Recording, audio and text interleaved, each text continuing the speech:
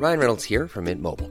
With the price of just about everything going up during inflation, we thought we'd bring our prices down. So to help us, we brought in a reverse auctioneer, which is apparently a thing. Mint Mobile Unlimited Premium Wireless. How to get 30, 30, bit to get 30, bit to get 20, 20, 20, bit to get 20, 20, bit to get 15, 15, 15, 15, just $15 a month? Sold! Give it a try at mintmobile.com/switch. $45 up front for 3 months plus taxes and fees. Promo rate for new customers for limited time. Unlimited more than 40 gigabytes per month. Slows full terms at mintmobile.com.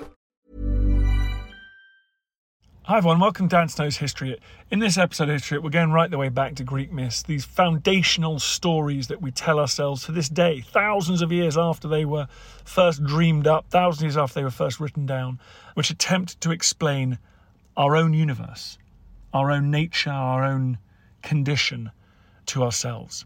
The Greek myths have endured as a corpus of extraordinary stories, and they're brought brilliantly into focus by Natalie Haynes. She's been on the podcast before.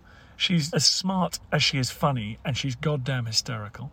She's written a mixture of history and historical fiction, always rooted in the ancient world, and she's now published a book about Greek myths, their genesis, and how in the retelling they've evolved and transformed and in many ways departed from their original forms.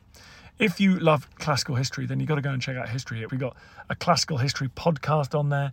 We have got TV shows. We've got it all going on. You just go to historyhit.tv, use the code POD1, POD1. You get a month for free and your second month for just £1, euro or dollar. So you can fill your boots. You can binge like Netflix, but better on history content. All that history content's on there. Hundreds of hours of documentaries, the whole works. So go and fill your boots. In the meantime, enjoy Natalie Haynes.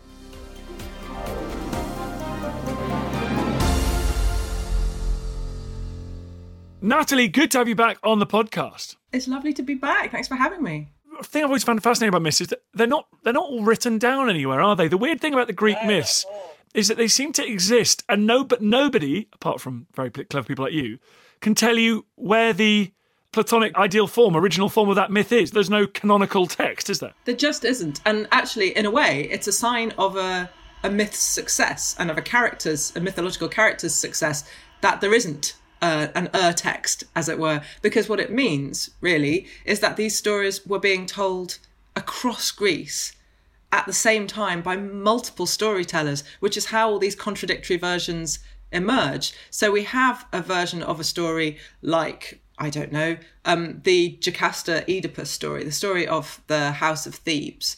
And you go, oh, okay, I kind of know that. It's, kid is killed. Oh, not killed, sorry, just kidding. And then goes away and then comes back, kills his dad at a crossroads, marries his mother. And, and then what happens? Okay, well, that's basically it. Does he put his eyes out? Yeah, that's it. And that's kind of a sort of mashed version of the Sophocles version in Oedipus Tyrannus, the 5th century version. But he's drawing on a tradition then, which is already hundreds of years old. And in some versions, I've been saying these words for about 1,000 years, in some versions of their story, Oedipus and Jocasta they marry illicitly, and their sin, as it's perceived, is discovered straight away. They don't have children. He goes on to have children with somebody else. In some versions of their story, she hangs herself when they find out. In the Homeric version, which is the oldest we have from the Odyssey in Book 11, she hangs herself and rushes down to Hades. She has a different name in that, by the way. She's called Epicast, not Jocasta. And so in some versions, she lives and he isn't banished. He's locked up in the palace by his sons. This is in Euripides' Phoenician Women. And she becomes this sort of super powerful political diplomat trying to negotiate with warring parties. Like, there is absolutely no, what's the word I want, right, proper version of any of these stories, because they all develop across Greece at the same sort of time. And people are sometimes we've got really close versions, like who kills Agamemnon? And the answer is, for Aeschylus in his play Agamemnon, it's Clytemnestra.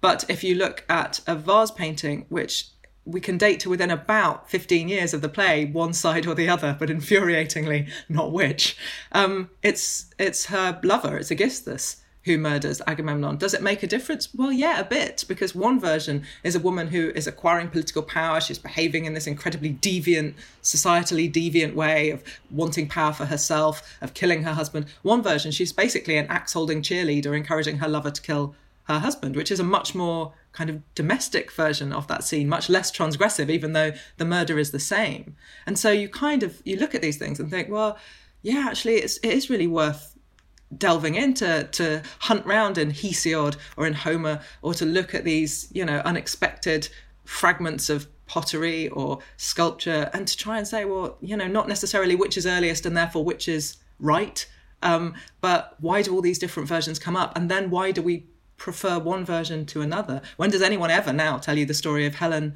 of Sparta, to give her starting out name, going to Egypt rather than to Troy? You pretty much never hear it, but the two traditions are equally old. And that's why we've talked about this before on pods. I mean, you, people like Madeline Miller as well, wrote Circe, you feel that rewriting these myths for a different age, being inspired by what's gone before but not sticking religiously to them, is very much in the tradition of the ancients as well. Absolutely. The ancients are all writing is rewriting as far as they are concerned. If you're, Aeschylus called his own plays slices from the banquet of Homer rather magnificently. And Homer might not even have been one person. So we have no suggestion that there's like a right version and everyone. There are attempts to impose order. Pisistratus in the late 6th, early 5th century, I think, BCE in Athens, has his editors kind of codify a proper version of the Iliad and the Odyssey because they want a sort of proper version of Homer. But really, until that point, it's hard to think of any time when these stories have been sort of, someone has to set them down and say it's like this.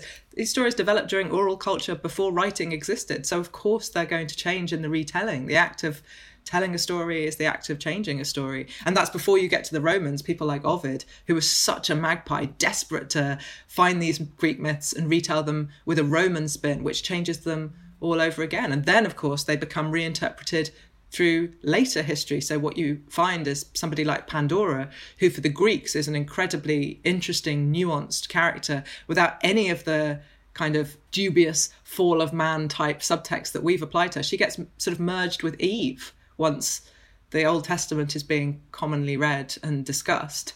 And so her role in Hesiod is to be a kind of chaos bringer because mankind needs that, and Zeus sort of decides that she's an agent of change. But I don't know about you, but I grew up reading her story as, bad woman does thing that makes everyone's life worse. It's like, well, that's not there in the Greek, I'm afraid. Bad woman, if only she'd done what she was told and been grateful for her pleasant domestic life, none of this shit would have happened. I mean, if they'd only sculpted her out of clay with a different mindset, it would all have been fine. In this latest brilliant book you've written, you're attempting to write the women back into these myths. Are you doing so in a way that is quite historiographical? Because, of course, you are both a historian and a phenomenal writer of historical fiction as well. So this is more historical. This is my non-fiction book. Yeah, exactly. I hope that people who read A Thousand Ships or Children of Jocasta will like having a sort of compendium volume to go with it, I suppose. That's the plan, vaguely. These stories do need exploring because, most people aren't going to read the Theogony and the Works and Days and then compare the versions of Pandora that Hesiod describes in each one of those things. And it is interesting. Most people don't know that Pandora doesn't have a box until Erasmus mistranslates her. She has a jar in the ancient world, and it is different. It just is, isn't it? A jar is something which is really easily knocked over or broken. A box requires real malice to open it. And so when we take the phrase Pandora's box and then, make that, she's got to really deliberately do bad things, we all overlook, of course, the fact that the first time Hesiod tells her story, she doesn't have any kind of receptacle at all. We overlook the fact that in every single visual representation of her from the ancient world, she doesn't have any receptacle at all. She's always shown in the act of being created. We just let the fact that Erasmus translated her in a slightly wonky way. The Greek word is pithos. He translates it to pixis, jar to box.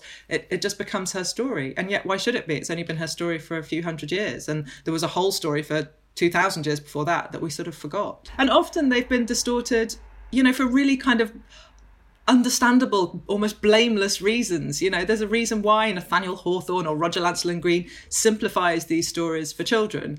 And I'm not particularly advocating that the stories should be really complicated for children. It's just because those editions were produced and, written, put together in the mid-19th century in the case of Hawthorne, mid-20th century in the case of Green, they reflect the biases of their times. And so you kind of think, well, it probably is, isn't it? A bit. I mean, there's certainly scope, I think, for somebody to rewrite the Puffin Book of Greek Myths or whatever it should be, Usborne Book of Greek Myths for children, trying to reflect the world we live in now and the way we read classics now, rather than the way we read classics in the 1950s or 1850s. But in the meantime, I hope children who read that as children can now read this and go, oh, hang on a minute, because they should. What other women? I mean, obviously Pandora is a hugely important figure in myth. I mean, what about some of these other figures? I mean, you've talked about Clytemnestra. Who else are you pleased with the things that you've been able to add or redress? Well, Penelope, because obviously she's always presented to us as this sort of ideal wife. And it's pretty much 100% by men who don't know her, who talk about her in those terms. So Penelope is the long-suffering wife of Odysseus. He spends 10 years away doing the Trojan War, 10 years coming back, having a great adventure. We always see the Odyssey as a great adventure narrative. So I always think it's worth pointing out at this moment that of the 10 years he spends adventuring to get home, 1 year of them is spent shacked up with a woman named Circe. 7 years of them are spent shacked up with a woman named Calypso. So in fact, it's just the 2 years of adventuring, and the other 8 years are, let's say, bedroom adventuring, which is a bit less heroic. I mean, I'm sure he's tremendous in this act, don't get me wrong, but and then Penelope is presented as this glorious sort of long-suffering woman who maintains his home and doesn't remarry in spite of constant pressure to do so, and that's her part of the story in the Odyssey. But there are versions of her story where she in fact doesn't do that, where she has a fling with one of the suitors called Amphinomus, I think. There's a version where she has an affair with the god, in fact, and produces the god Pan as a result. So I really enjoyed reclaiming her. Medusa was a story that I felt I should know more about, and in fact she will now be my next novel, having written a chapter on her in Pandora's Jar, because again, I had grown up watching the Ray Harryhausen Clash of the Titans. I thought that was basically all I needed to know about Medusa. Monster. But she isn't a monster. She's a woman who is cursed after being raped, as punishment for being raped. And so it's like, okay, I didn't know enough about this story and I should know more. So yeah, reclaiming her was, and obviously warrior women I love to take on. So the Amazons were fun. With Medusa, where did you reclaim her from? There is an incredible history of Gorgoneia. So a Gorgon is what Medusa is. There are three: Medusa, Stheno, and Euryale. Almost always, not entirely always, but often in Greek myth, female deities are tripled. So you get three Graces, the three Graiae, the Grey sisters who share an eye and a tooth, which you may remember from assorted films of your childhood, and 3 seasons, I think, because the Greeks don't have 4, 3 hours. So you often get this tripling of goddesses, and the Gorgons are no different. And what we see across the Greek world, before Gorgons exist as full-bodied creatures, are Gorgoneia. A Gorgoneion is the head of a Gorgon. And the Greeks used to put them on shields. Agamemnon has a Gorgon head on his shield in the Iliad, for example. Athene has one on her breastplate.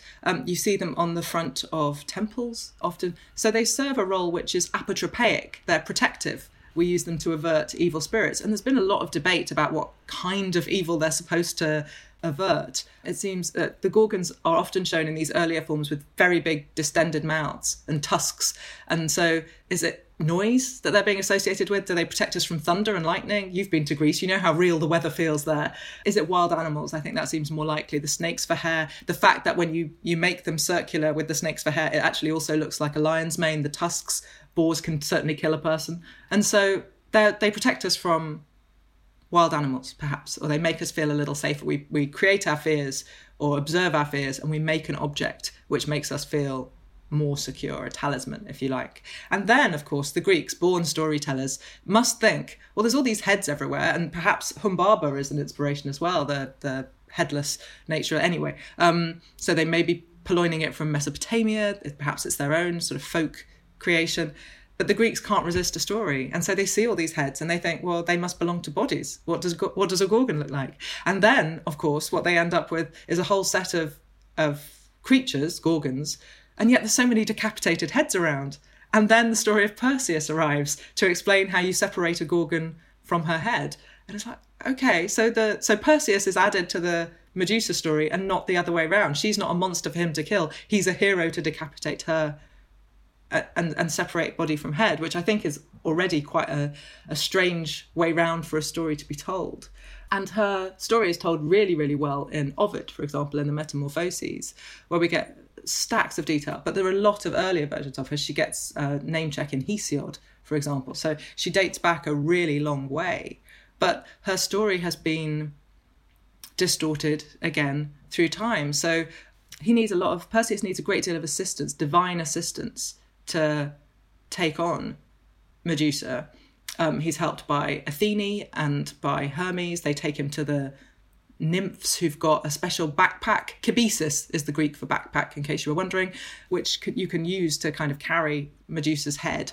and he gets special winged sandals, he gets a special cap of invisibility, so he needs loads of furnishings before he can take her on. But in the end, he decapitates her when she's asleep. And I kept thinking about those memes that were up when the 2016 American election was happening. Do you remember? And they used the image of the Cellini, or sometimes the Canova. Perseus Triumphant is what that Canova sculpture is called, the one that there's a copy of in the Met in New York. And it's Perseus holding up Medusa's head.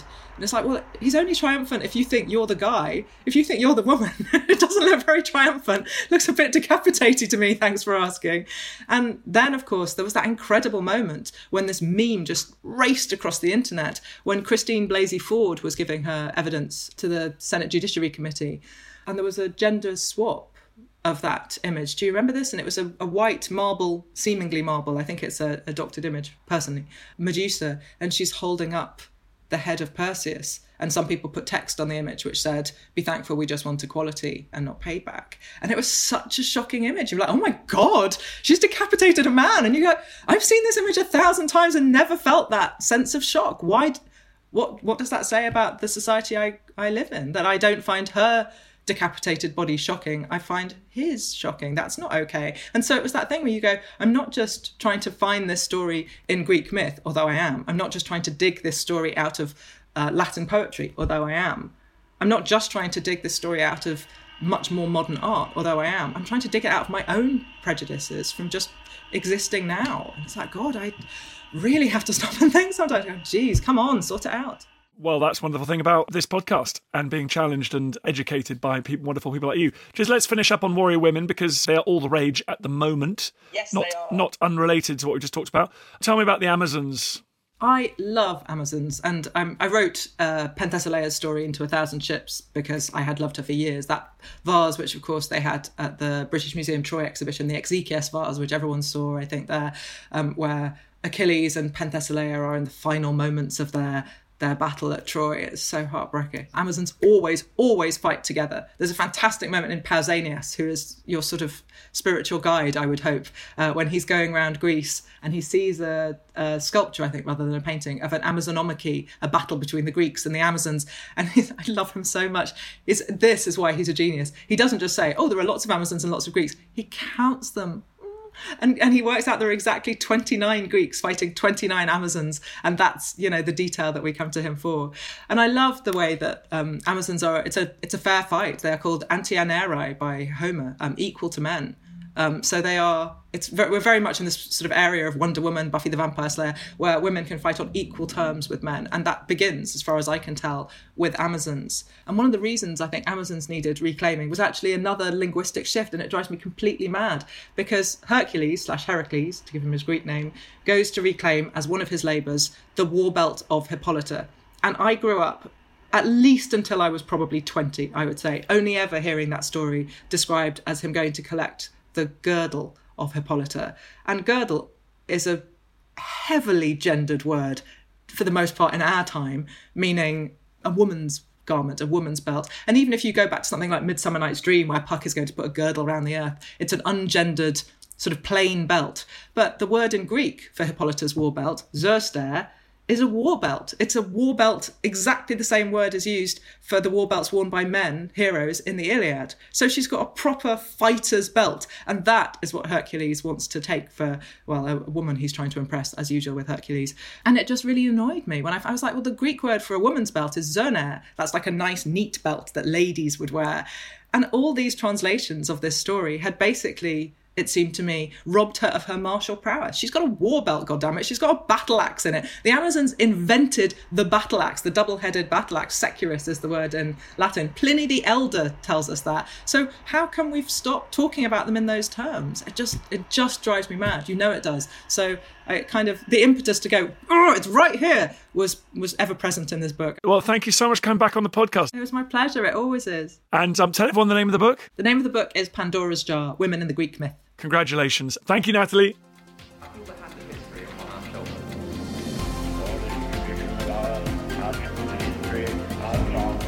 Did you find the history of our country? Hi everyone, it's me, Dan Snow. Just a quick request. It's so annoying and I hate it when other podcasts do this, but now I'm doing it and I hate myself. Please go onto iTunes, wherever you get your podcasts, and give us a 5-star rating and a review. It really helps, basically boosts up the chart, which is good, and then more people listen, which is nice. So if you could do that, I'd be very grateful. I understand if you don't want to subscribe to my TV channel. I understand if you don't buy my calendar, but this is free. Come on, do me a favour. Thanks. Thank you for listening to this episode of Dan Snow's History Hit. Please follow this show wherever you get your podcasts. It really helps us and you'll be doing us a big favour. Don't forget you can also listen to all of these podcasts ad-free and watch hundreds of TV documentaries when you subscribe at historyhit.com/subscribe. As a special gift, you can also get your first 3 months for just £1 a month when you use code DANSNOW at checkout.